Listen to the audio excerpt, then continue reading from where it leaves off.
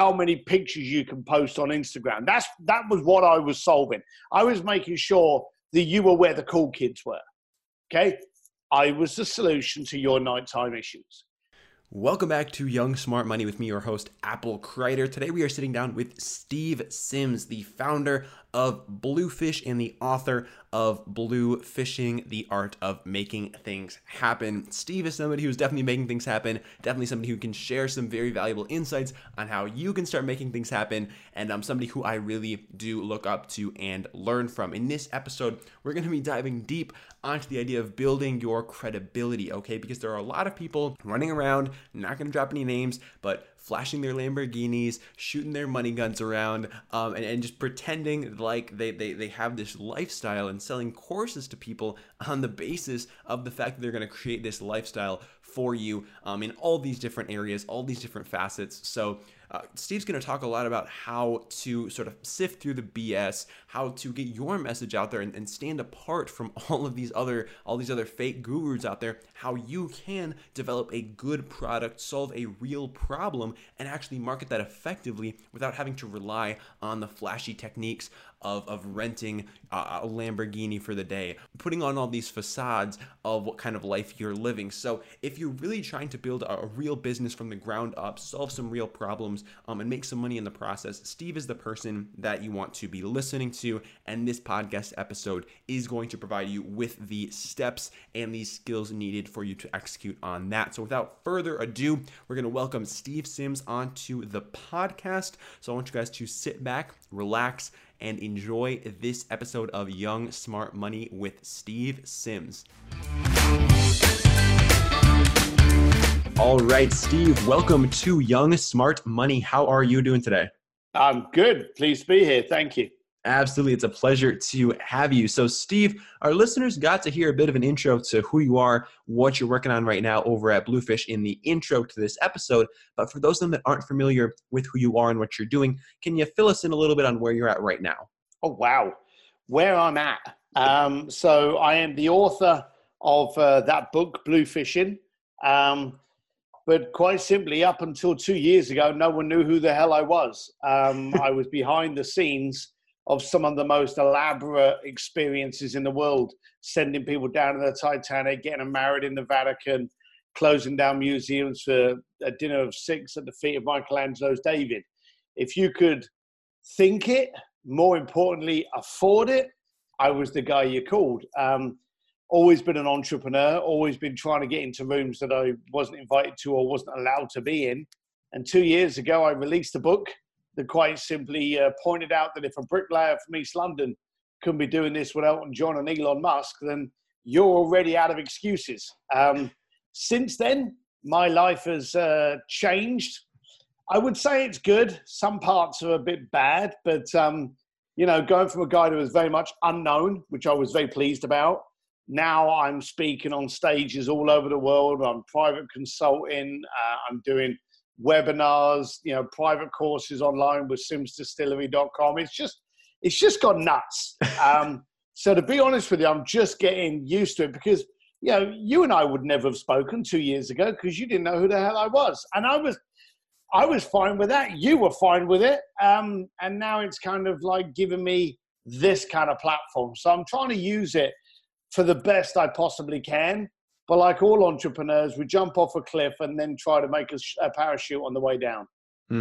That's so true. Now, I'm very fascinated to dive deeper into why you decided to make that transition from sort of being behind the scenes to being more in the spotlight. But before we do, I want to sort of talk about your early upbringing and childhood. Since we do have a younger listener base here, I want to hear about like your middle school, high school years. What was Steve Sims up to in that early time frame? Were you getting into entrepreneurship or not so much?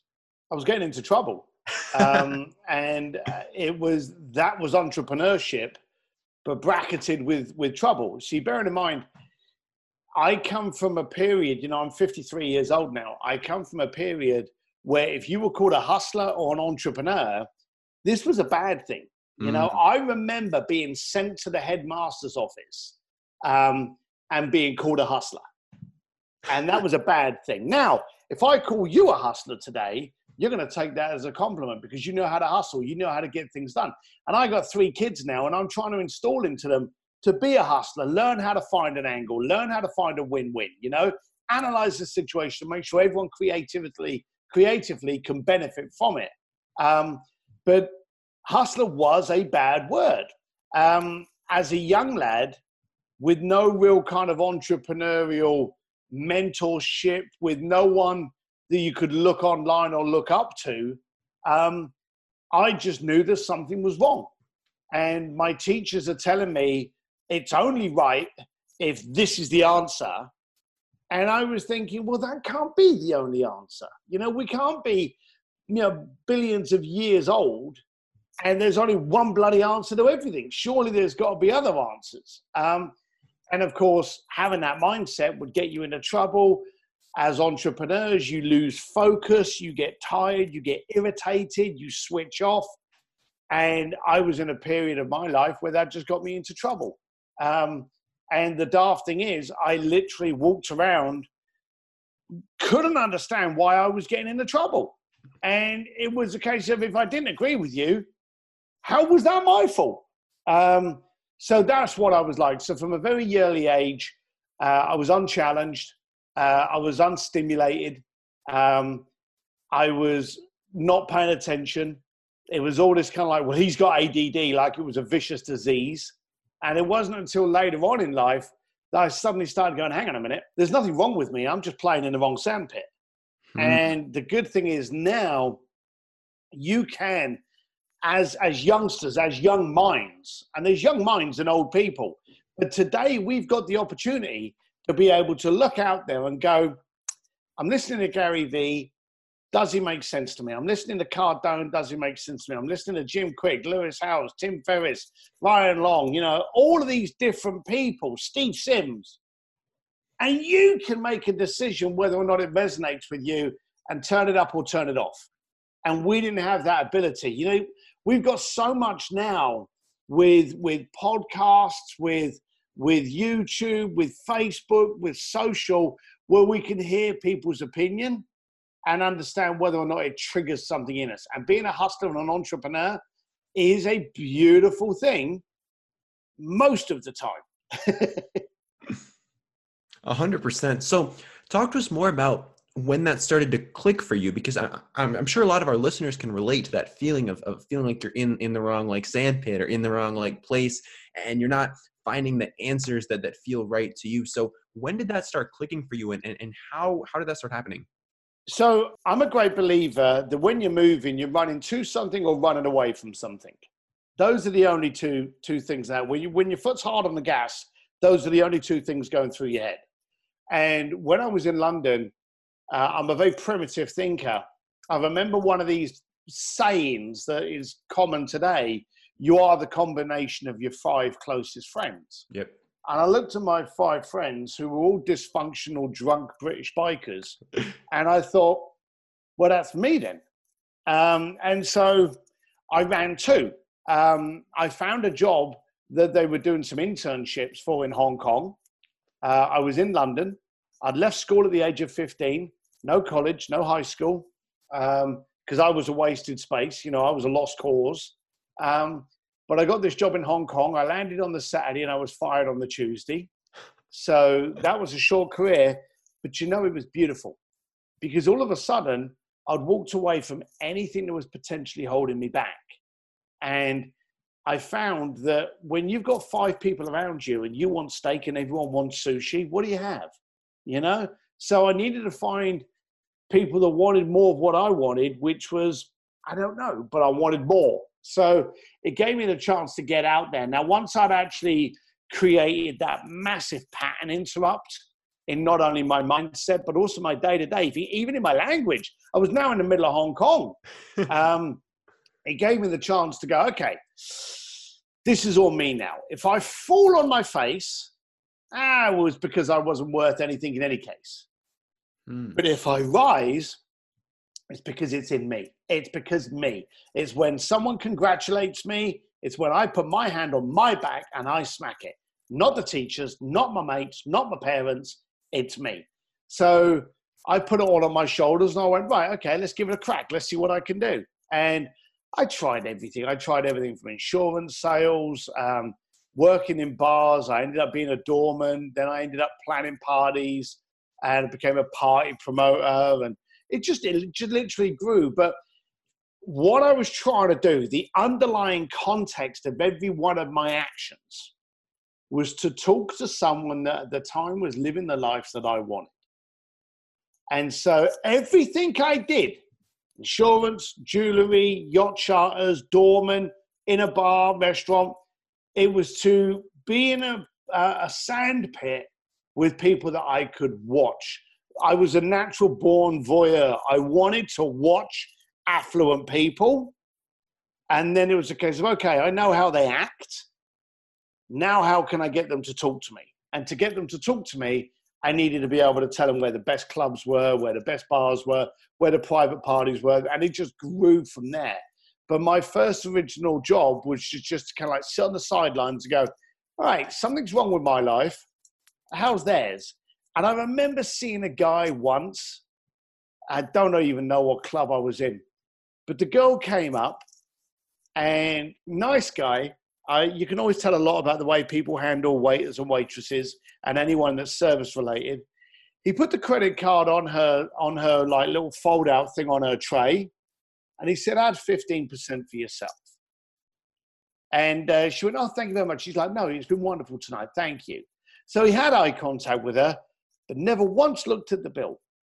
Now, we know as being sensible, you should always look over the bill. But the guy was with friends. He was in his zone. He was in his night. He was courteous to the people looking after him, and he didn't care. And that was at a moment in time where I could tell you to the penny what credit I had left on a credit card, just so that when I went into the grocery store or into the cheap ass restaurant down the road, I know I wouldn't order something that would cause my card to go ding ding. So seeing that guy put that down and not care, I knew straight away then I wanted to be in a world where I could put a credit card down and it wouldn't decline. So what did you do as a result of having that goal? You're realizing that I want to be in the position that this guy is in. What actions did you start taking? Like, what changed in your life as a result of that decision? So I wanted to give you a reason to talk to me, just like you're talking to me now. 2 years ago you wouldn't. Because you didn't know who I was, you didn't know there was a book, you didn't know anything about me. So there was no reason for you to communicate with me. Let's be completely blunt.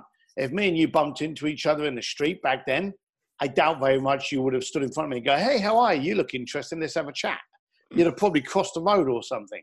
I am aware that I don't have a warm, fuzzy exterior. I am aware of that. But that's fine. So when I was actually thinking, okay, I need to make the transition from watching to being in, I needed to give something to these people. So tailors always have big conversations with their clients. I can't stitch or sew. Hairdressers always end up getting into relationships with their clients. So I needed to find something, a way of being able to get these people to want to talk to me. Because once they wanted to talk to me, I could then ask them questions. And I wanted to be in a situation where I could go, so what do you do? How did you get into that? Why is that great? Any openings? My whole idea was to actually get in communication with people and ask them for a job. That was my goal. Now, to give them something they wanted, they were in clubs and they liked clubs.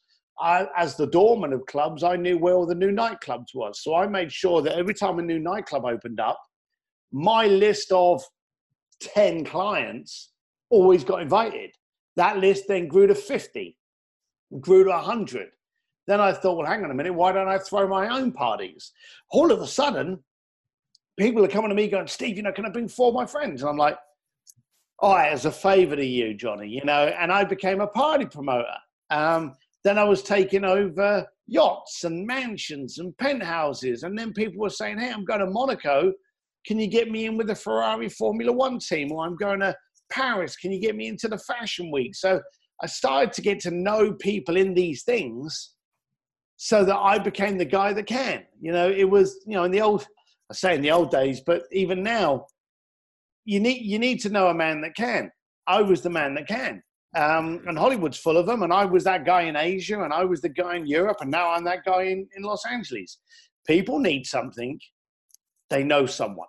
They call Steve Sims. Now, the funny thing was, I started making a lot of money from this. Never, ever got to that bit where I would be like, hey, can you give me a job? Because without realizing it, I'd actually created my own. And we didn't know what it was. And then people were saying, I was working for jewelry companies. I was throwing these massive parties for hugely affluent people in Macau, Bangkok, Japan, Tokyo, Stade, London.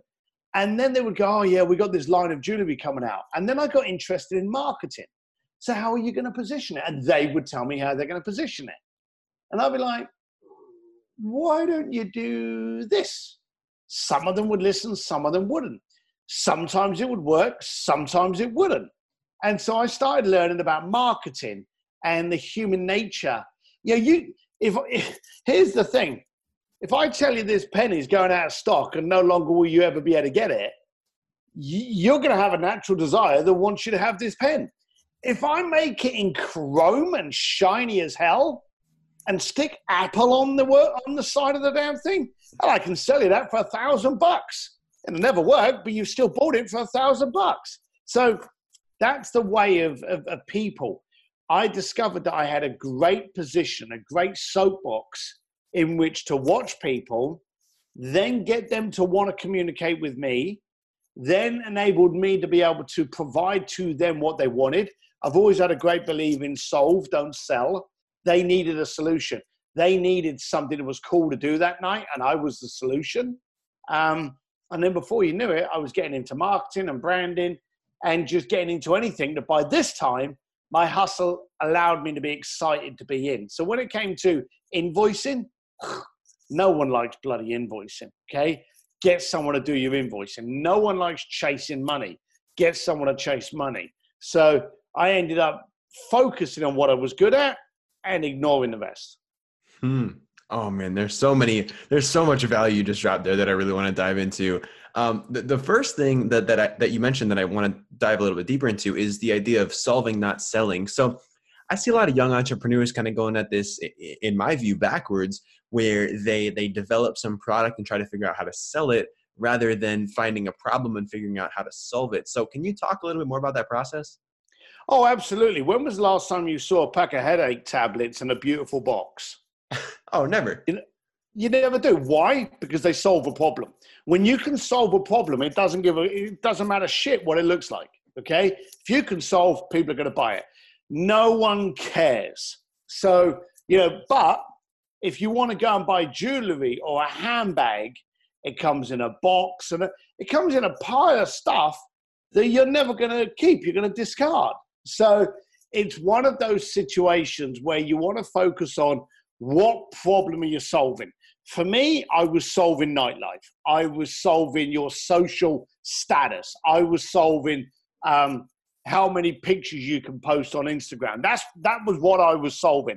I was making sure that you were where the cool kids were. Okay? I was the solution to your nighttime issues. So there's a lot of people out there that think they have the idea, and it doesn't matter on the age. Okay? You can solve someone's problem at the age of 12. Okay? Absolutely. If you've got a solution, you've got the solution. If you give me a tablet, which means I've never got to shave my head ever again, and you're 9 years old and you invented that, do you think I give a damn how old you are? No, because you've given me a solution. So there's a lot of young entrepreneurs out there doing the same old mistakes. And I won't mention names. God, I want to.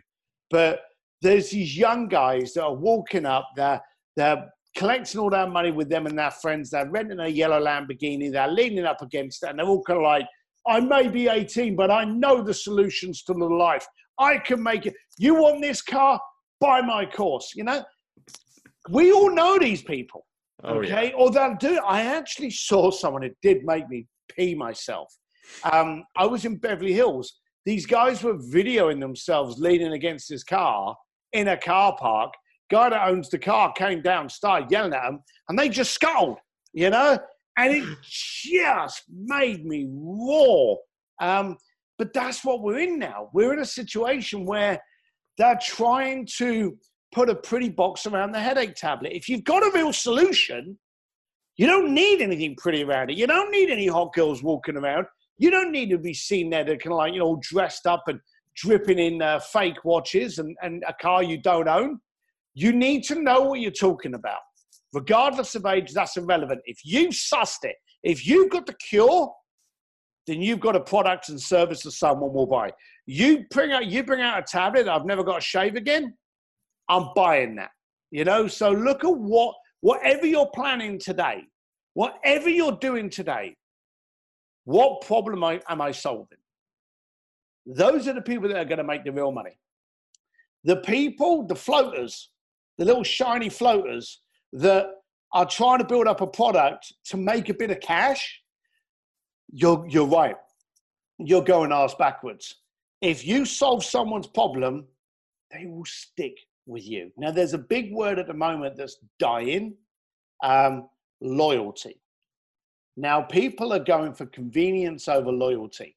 You may love Levi jeans, okay? But if a jean store opens up next door to your house, you know, and it's the same price and it's the same kind of jean, you forgot the name of Levi, okay? Because you're going for convenience. Look at all these people now that they're buying everything on like Grubhub and all these kind of like Doormate and all these kind of stuff. It still turns up your bloody house cold, but you're going for convenience over quality, okay? And that's what people are doing now. I still believe if I give you more than what you asked for and I solve a problem, I become the who in your why or how, and that builds up a tribe, that builds up a community, and that builds up loyalty. You can't pay your bar tab with Facebook likes, but you can pay for your mortgage on loyalty all day long. Mm. That's so massive. Now, a question that I have, since we're talking about all these like fake gurus running around selling courses and flashing Lamborghinis, like for the listener who has a real solution to a real problem in the market and wants to show that to people, like how, I mean, you said you got pretty into marketing. So like, how should they think about their marketing efforts without relying on all these like flashy tactics? Like what should they be focusing on and where should they actually be spending their time? Asking questions. The beautiful thing about now is that we can do so much very, very easy market research within seconds. I can come up with an idea, post it out to my tribe, and know whether or not it's worth it or not. Now, this is free of charge, and so it's not a pitch. We don't make any money out of it. But we have a Facebook group called the Entrepreneur's Advantage, and we go in there and we talk about different things. Anyone out there should find groups that they assimilate to, that they find mentorship from, they find kinship. But these are beautiful locations to actually go in there and say, hey, I've got a product or I've got a service that can make you younger, that can make you smarter, that can mean that your emails are automatically answered in a personalized time, whatever. Is this of interest to anybody else? Now, if you get into groups, now you may not have a big Facebook following, okay? So that's why you get into groups. Get into these groups and go, look, I'm developing or I'm working on a product to do X, Y, Z regarding automation. Would this solve someone's problem? You post that in a group and it's the amount of people that go, do you know, that's fantastic. You know, I've got that problem. You can even go forward and go, how many people hate answering the phone? How many people hate answering their emails? How many people wish that without you thinking about it, every one of your clients got a birthday card handwritten? Yeah, all of these different things. And then you can say, I've got a solution for that. Would that be of interest? you can do market research within a day and know whether or not you should be focusing on that product. Mm.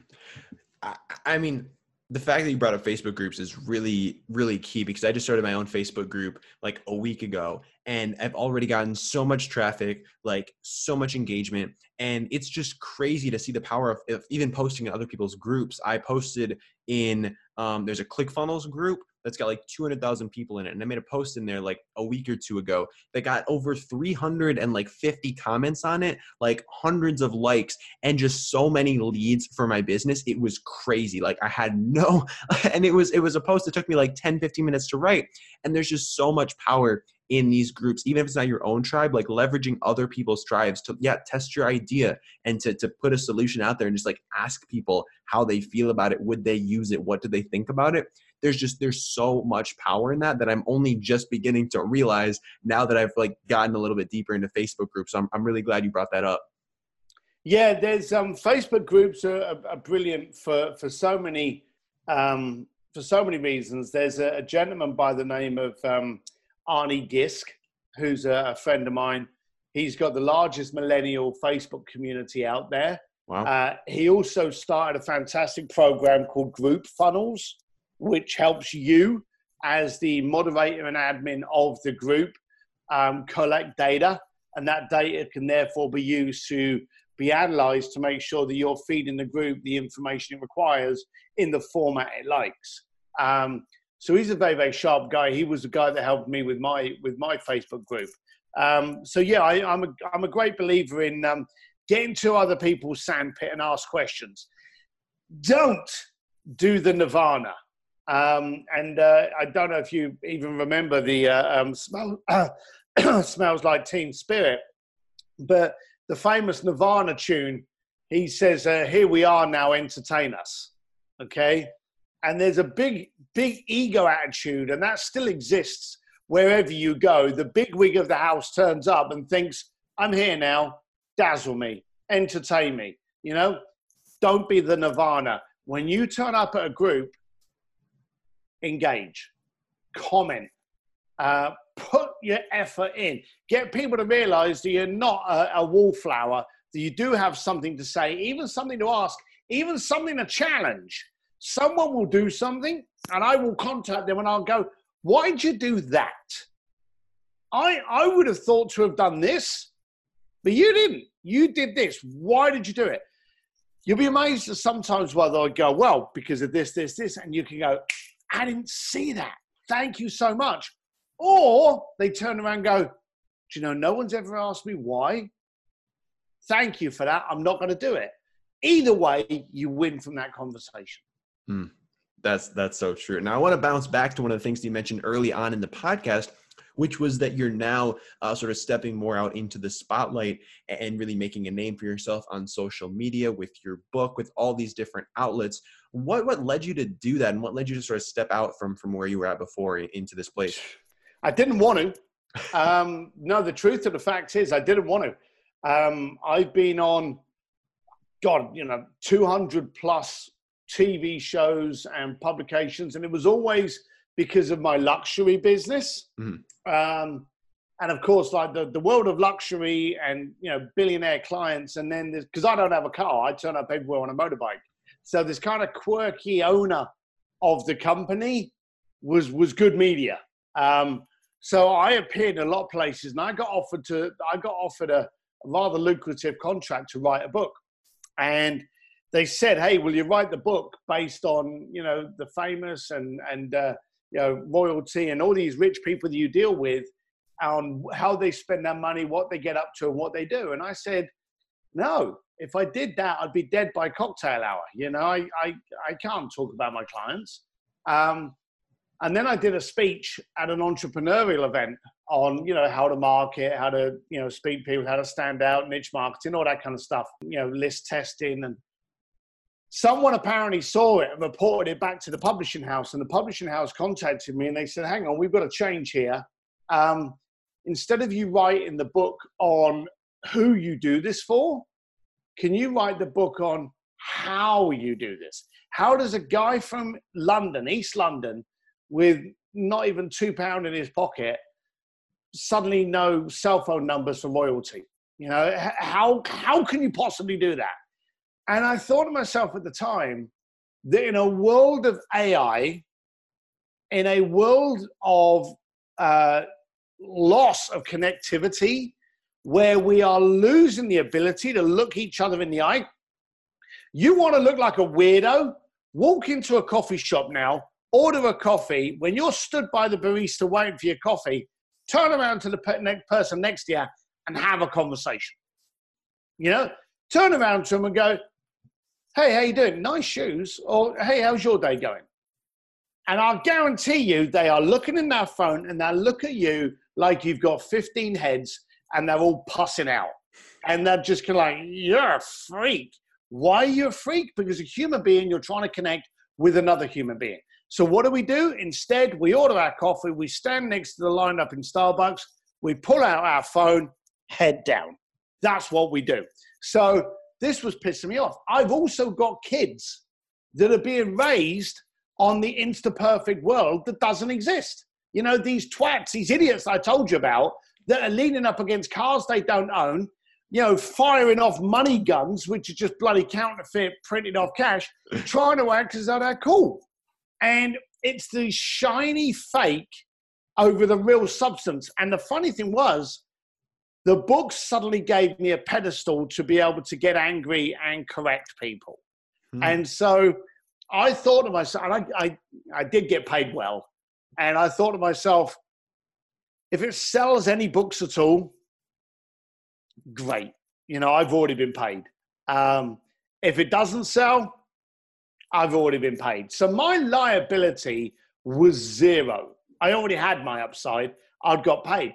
So it enabled me to write a book and just, I hate to use the word keep it real, but just really tell you what pisses me off. Really say, hey, while you're looking at these like 60,000 CRM systems, focus on the bloody client. You know, rather than you worrying about your funnels, rather than you worrying about your sequence logs and your copy, try phoning up a client that's giving you any money and asking them point blank, why did you give me money? How many of you guys out there, guys and gals, have ever phoned up your clients and gone, hey, thanks for jumping on the line. I wanted to ask you one question. Why did you send me your money? You ask that to a bunch of people and they go, oh my God, I never did that. Who am I trying to attract? Who is a better person to speak to about marketing than someone that I don't know from Delaware that I did a Facebook ad to, or to someone that sent me $500? Because that guy from $500, I say to him, why did you send me money? Well, you know, I liked your approach. I like this. I like that. I like this. That was a little bit, that kind of bothered me a little bit, but that was really good. And you can go, thank you so much. You know, say thank you to them, send them a bottle of wine or whatever, or do whatever you do it a bit more so they get some value out. But now you've got some good education on what made that person send you money. Personally, I want to market to people that like me and want to send me money, not people in Idaho that have never heard of me. So the book came out. I was able to start trying to correct people that I hoped would correct my kids. I wanted to take the focus off of the shiny flake, you know, Insta gurus onto the substance. If I'm going to listen to someone about making $1 million, I want to listen to a guy that's made $1 million, lost it, and then made $2 million. That's the guy I want to deal with, because anyone can make $1 million. Once you've lost it, that's the real trick on how to be able to get it back. That shows the person's actually got the lessons. Anyone can make a one-hit wonder. Anyone can make a fluke. But I want to know the person that's been up and down, you know, kicked around the curb a few times. So the book I brought out really is just my way of going, hey, stop focusing on the shit that doesn't matter. Start focusing on how to communicate, how to connect, how to build loyalty, how to build a tribe, stand for what you mean, build up your substance, build up credibility, and don't give a shit what color your Lamborghini is. The book came out, and I think the first month it did like 500 copies. And I remember phoning up my publishing house and I went, well, how did it do? And they went 500 copies. At the time, I had 16 followers on Instagram. And they were like, you need to focus on your social. And I'm like, Nah, I can't be bothered. Who's going to bloody listen to me? So I started posting some stupid stuff. I'd see something stupid. I'll take a picture of it and I'll go, this is stupid. Why is it stupid? And, some people would be like, well, I don't know why. And I'd be like, because it's not speaking to your audience. It's speaking at your audience. Big difference. And I would just start doing things that I thought. And then the following month again was another 400. So we were less than 1,000 in 2 months. And I was thinking, ooh, this isn't, I don't think I'm going to be the next J.K. Rowling. I don't think I'm going to be the next Tennessee or whatever. But 900 books isn't exactly setting the world alight. And then the following month, we did 14,000 in 1 month. And then it's hockey stick from there. It came out on an audio book this week. Or I don't know when you're releasing it, but very close to when this is released. The book has actually just got picked up to be translated and sold in Russia for 2020. I got the cover, which I think is the coolest cover so far. Maybe I'll share it with you. But I got it's being released in Japan, and that cover is awesome. It's released in Mandarin Chinese, Korean, Thai, Vietnamese. So it's been going all over the world. And then people have been asking me, do I consult? And of course, I was consulting beforehand. So that's been nothing new. So I'm now doing private consulting through my speakeasy community. And the stages, I had a couple of people contact me going, hey, do you do speeches? And I'd always done speeches before, as I say, in the luxury world. And I'd be like, yeah, I do. And they were like, great, we want you to speak at this event and this event and this event. And all of a sudden, I'm literally just flying literally around the world, speaking to entrepreneurs, real estate agents, mortgage agents, loan officers, yacht charter groups, millennials, entrepreneurial societies, board meetings. So it's just taken off. I don't like the limelight. I'm not that kind of guy. I want to stand in the corner and have a drink of whiskey and just talk to someone rather than shake hands with a million people. So that I find a little bit hard. Getting off the stage and suddenly having to do a whole bunch of selfies. I realize it's there for the business. I realize it's good for the brand. But that I said to you earlier is the kind of side that I don't really like about it. But if I can shake someone up and maybe kick them a little bit in the shins and get them to change their perspective and to change the angle at which they're going, to be more responsive, to build loyalty, which in turn builds capital. If you notice, everything I've said, none of it has mentioned cash. You focus on all those things, the capital comes up. And it does, it follows. It's like you put your finger in the water and you go quickly to the left. There's a current that follows you, okay? So if you can do that with your business and if you can lead with people going, Steve Sims, yeah, he's an ugly, quirky looking thing with a funny accent, but boy, he gets shit done, That will drag people along going, well, I can do with the quirky and the stuff. Hell, Instagram, I can make myself look like Brad Pitt in a second. But that credibility is impossible to pretend to have. So that's what I focus on. So that's where I am now. I'm enjoying it. I like to challenge people, kind of shake them a little bit. But I very, very much am enjoying the new challenges with the new entrepreneurs that we're seeing around and getting a chance to speak to you guys. If there's one person out there that's going to turn around and go, well, fuck it, I'm not going to bother worrying about this. I'm going to focus on where I should be focusing on. Then I've done my job.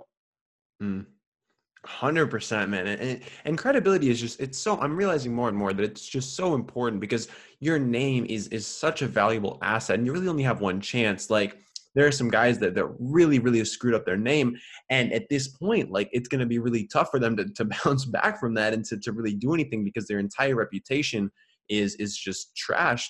And one thing that you mentioned earlier on in the podcast, and it seems to be a recurring theme, is you being accountable for your actions and just taking responsibility because like you said, when you left the UK, you said like, it's on me if I succeed, it's on me if I fail, like everything is on my shoulders.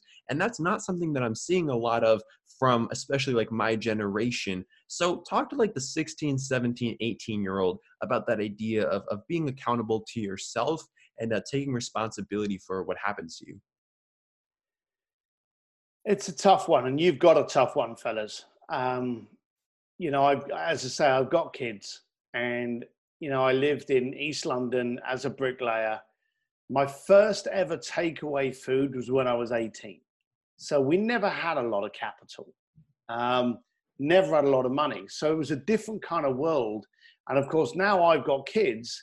You try to protect them from that, you know, that kind of hardship, but without realizing that you're actually taking some of the lessons that you learned away. Now, I remember I needed some extra money, and I was a bricklayer. My dad was a bricklayer, so every summer I'd work as a bricklayer. And this guy around the corner from my house wanted this tiny little wall built in front of his house.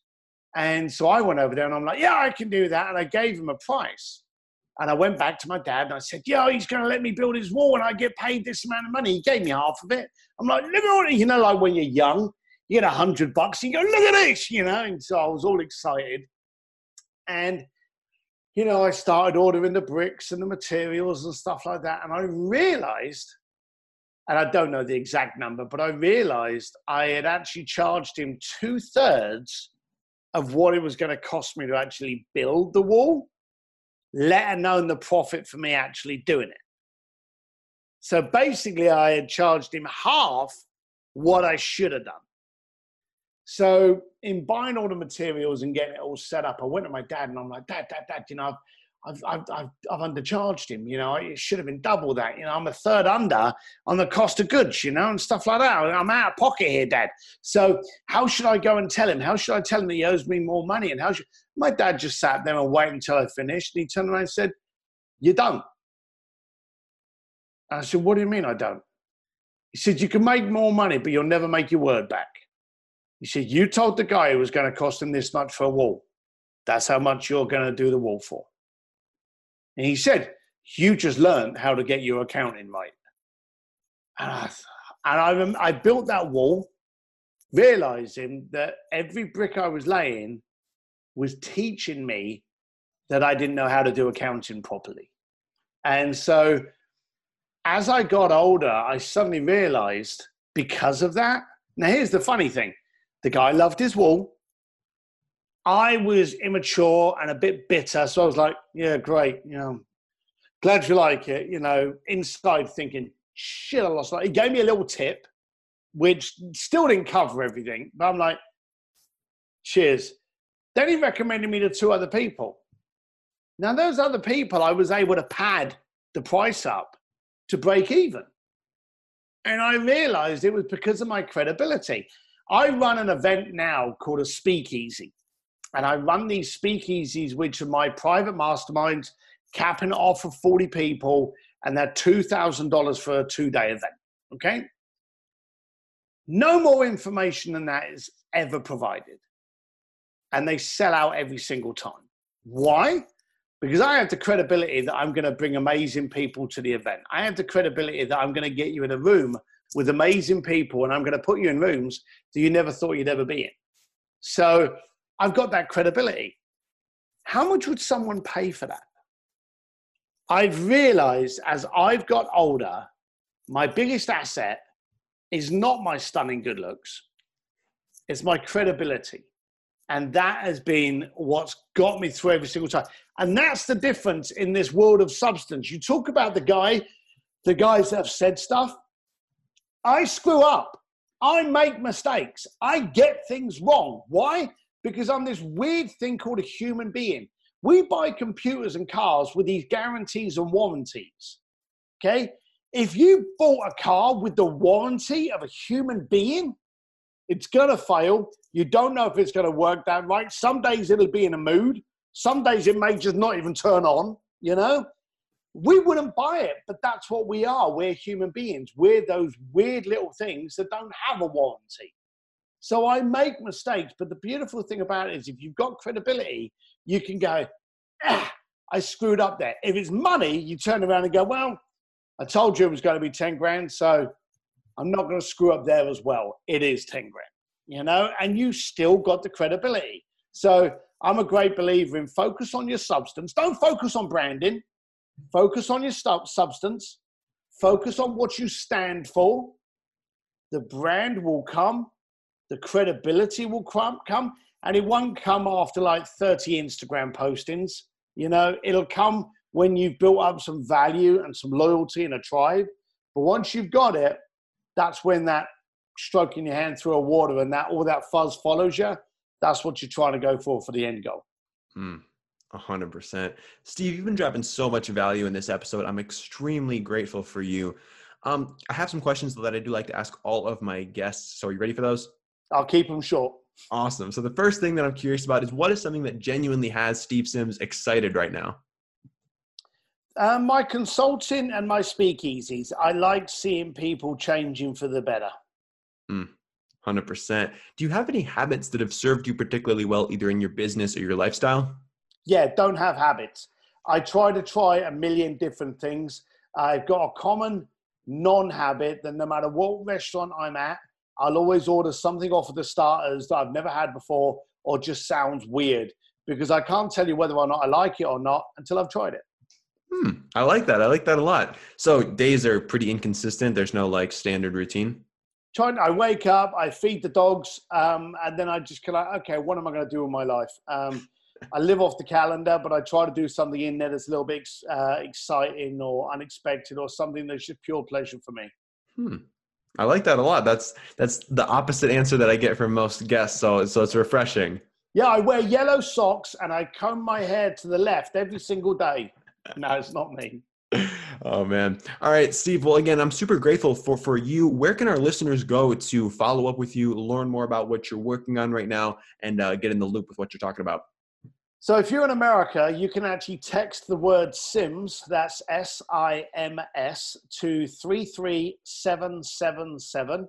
That's SIMS, SIMS, 33777. Or you can visit stevedsims.com. Sign up for the newsletters and you'll actually get the PDF cheat sheet of Bluefishing, the art of making things happen. And on there, you can find out about my speakeasies, the Sims Distillery, which is my online course, the speakeasy events, and a whole host of things. But I'd just like to think of something, scream it, stick it in a video and send it to you. So there's a lot of free garbage you're going to be getting from me if you go on there and subscribe. I do love free garbage, so I'm definitely going to have to hop over there and do that. All right. Oh, and don't forget to join the Entrepreneurs Advantage on the Facebook group, because it's free and there's a lot of powerful people in there you should be talking to. Awesome. I'll be sure to link that up in the show notes as well for our listeners so they can find that as easily as possible. Steve, again, super grateful for you and your time. Do you have any last parting thoughts, words of wisdom, or anything you want to leave the listeners with here today? Yeah, my dad was a big, thick-headed Irish guy. And one day when I was about 13, 14 years old, we're walking down the road. He's smoking cigarettes. And he's probably on about his 300th for the day. And he turned around to me for no reason. We've still never known why. And he turned around to me and he said, "Son, no one ever drowned by falling in the water. They drowned by staying there." And then he took his hand off my shoulder and carried on walking. The age of 13 and 14, I was like, what the hell's that? But it's always stayed with me. We all fall in the water, but it's your decision, yours alone, whether or not you stay there and drown. That's powerful. Steve, thank you so much for your time, man. I really do appreciate it. It's been a pleasure. Thanks, bud. Well, y'all, that is a wrap. That's another episode of Young Smart Money in the books. If you guys enjoyed this episode, I got two quick asks of you really quick. The first of which is if you could leave us a 5-star review on iTunes, that would mean the absolute world to me. We're closing in on 200 reviews right now. I read each and every one of those. And if you screenshot it, tag me in your Instagram story, I will be sure to repost that as well. The second thing that I want to ask you is if you guys are interested in starting your own podcast, okay, learning how I was able to take Young Smart Money from the ground up, turn it into a top 100 business podcast in a few short months, I put together this free training that I'm giving away to people, basically teaching you the secrets to podcasting, the stuff that other people aren't really talking about. Like, you can find videos online of like the best podcasting setup or like the best podcasting gear, but no one's really talking about how to land big guests, how to network with influencers, how to actually monetize your show. So I want to put together free training for that. If you guys are interested, the link will be in the show notes for this episode. Otherwise, you can go to applecreator.com/podcast. That's applecreator.com/podcast, and check out that absolutely free training that I put together for y'all to get yourself educated in the world of podcasting, because that's something that I'm really passionate about, so I want to teach others. But guys, that's going to wrap it up for the show. Don't want to waste too much of your time. I hope you guys enjoy the rest of your day, wherever it leads you, and I'm glad you chose to spend this last hour here on Young Smart Money.